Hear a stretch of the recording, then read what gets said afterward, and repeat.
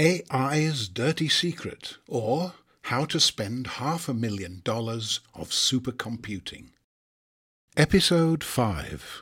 An Unusual Introduction.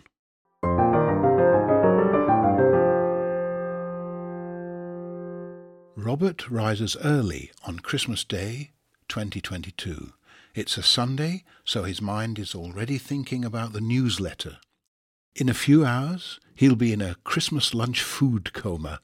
First, he sits down to write up his dilemma: how to find sustainability researcher needles in Global South haystacks.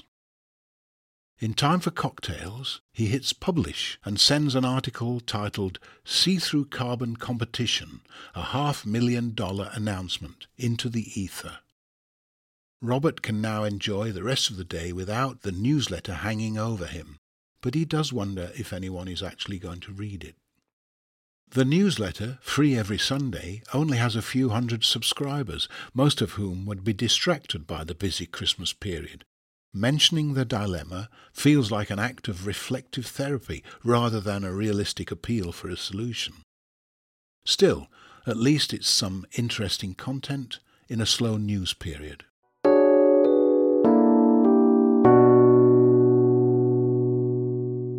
Putting out the newsletter every Sunday has become part of Robert's routine.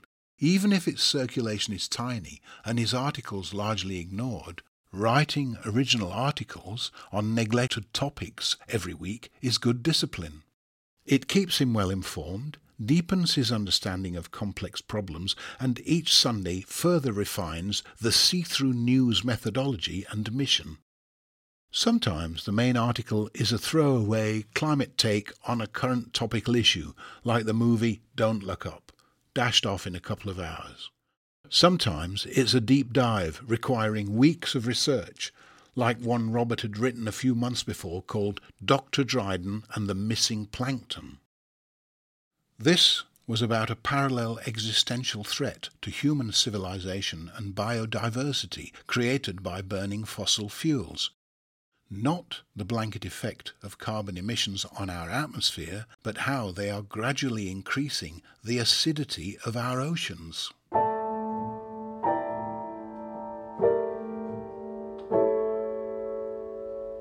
Dr. Dryden and the Missing Plankton was an investigation of the science and media treatment of a remarkable citizen science project. In the 1980s, Dr. Howard Dryden had turned his marine biology PhD project into a global water treatment business, supplying clean water to everything from entire cities to huge industrial complexes. Once he started doing business with marine parks, he returned to his original passion and was shocked by how polluted our oceans had become. He sold up his stake in the business, bought an ocean-going yacht, and applied his commercial innovations to the basic science of measuring the sea's fundamental health indicator, plankton. Dr. Dryden invented a new method of taking water samples and trained a couple of dozen Atlantic yacht sailors in how to use it.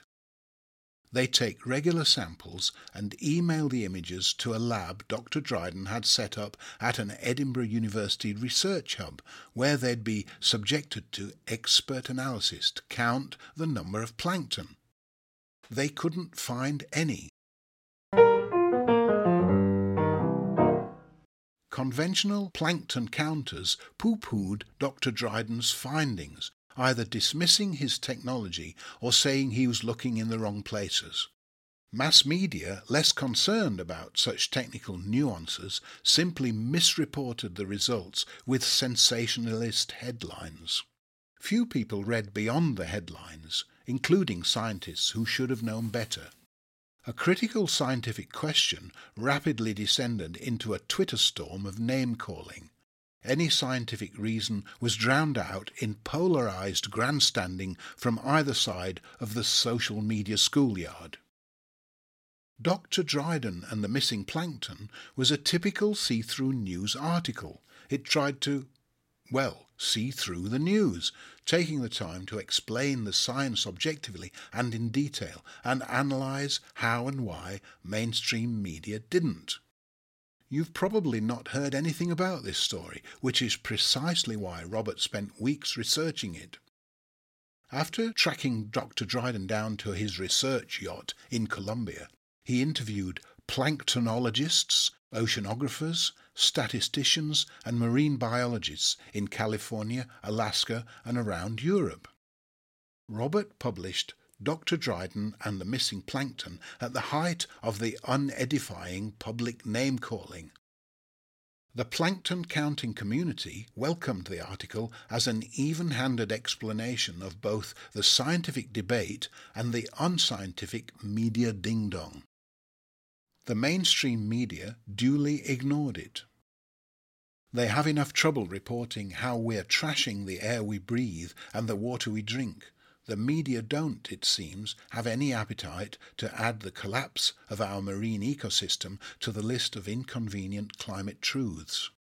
They may reckon the average reader finds things depressing enough already. They may be right, none of which changes the reality that the year-on-year pH balance of our oceans is rapidly approaching the point when it will dissolve the shells protecting the microorganisms that produce half our oxygen.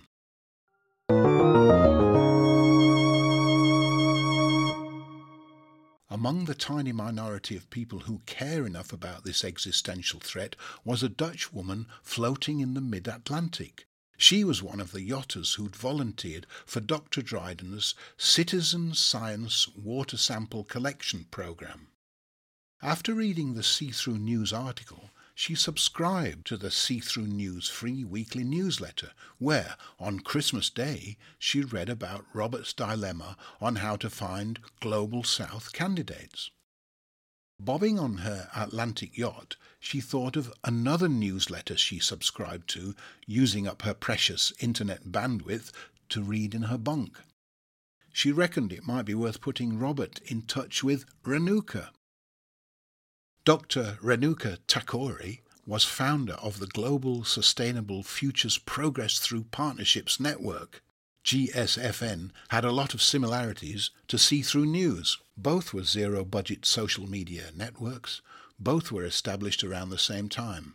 Both had hit on the same trick. They were trying to use social media's free infrastructure for effective climate action. Our Silicon Valley overlords provide free access to their platforms in exchange for our data, which they sell to advertisers, who use it to persuade us to buy more stuff we don't need, pumping more carbon into the atmosphere. Robert and Renuka both had the idea of using this same infrastructure to reduce carbon by connecting like-minded people to take effective climate action.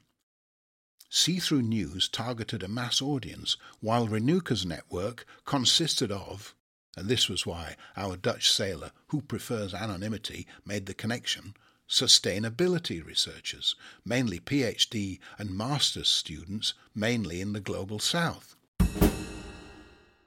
Renuka's GSFN had grown in a couple of years to encompass 150 countries with thousands of researchers, all connected to a potential network of 1 million more. Maybe, thinks this Dutch sailor as she looks through her porthole into the mid-Atlantic Christmas darkness, maybe Renuka can help Robert find some needles in the Global South haystack in time to spend Tom's $500,000 of supercomputing before the April 10th deadline. She uses some more of her precious bandwidth to email Robert and suggests he contacts Renuka.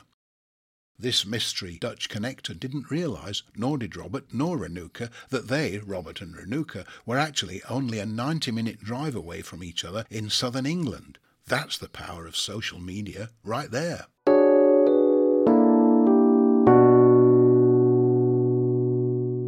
On Boxing Day, before heading out for a walk, Robert sees the email from the Dutch sailor in his spam folder, takes a quick look at GSFN Online, thinks it worth a shot, and pings Renuka an email.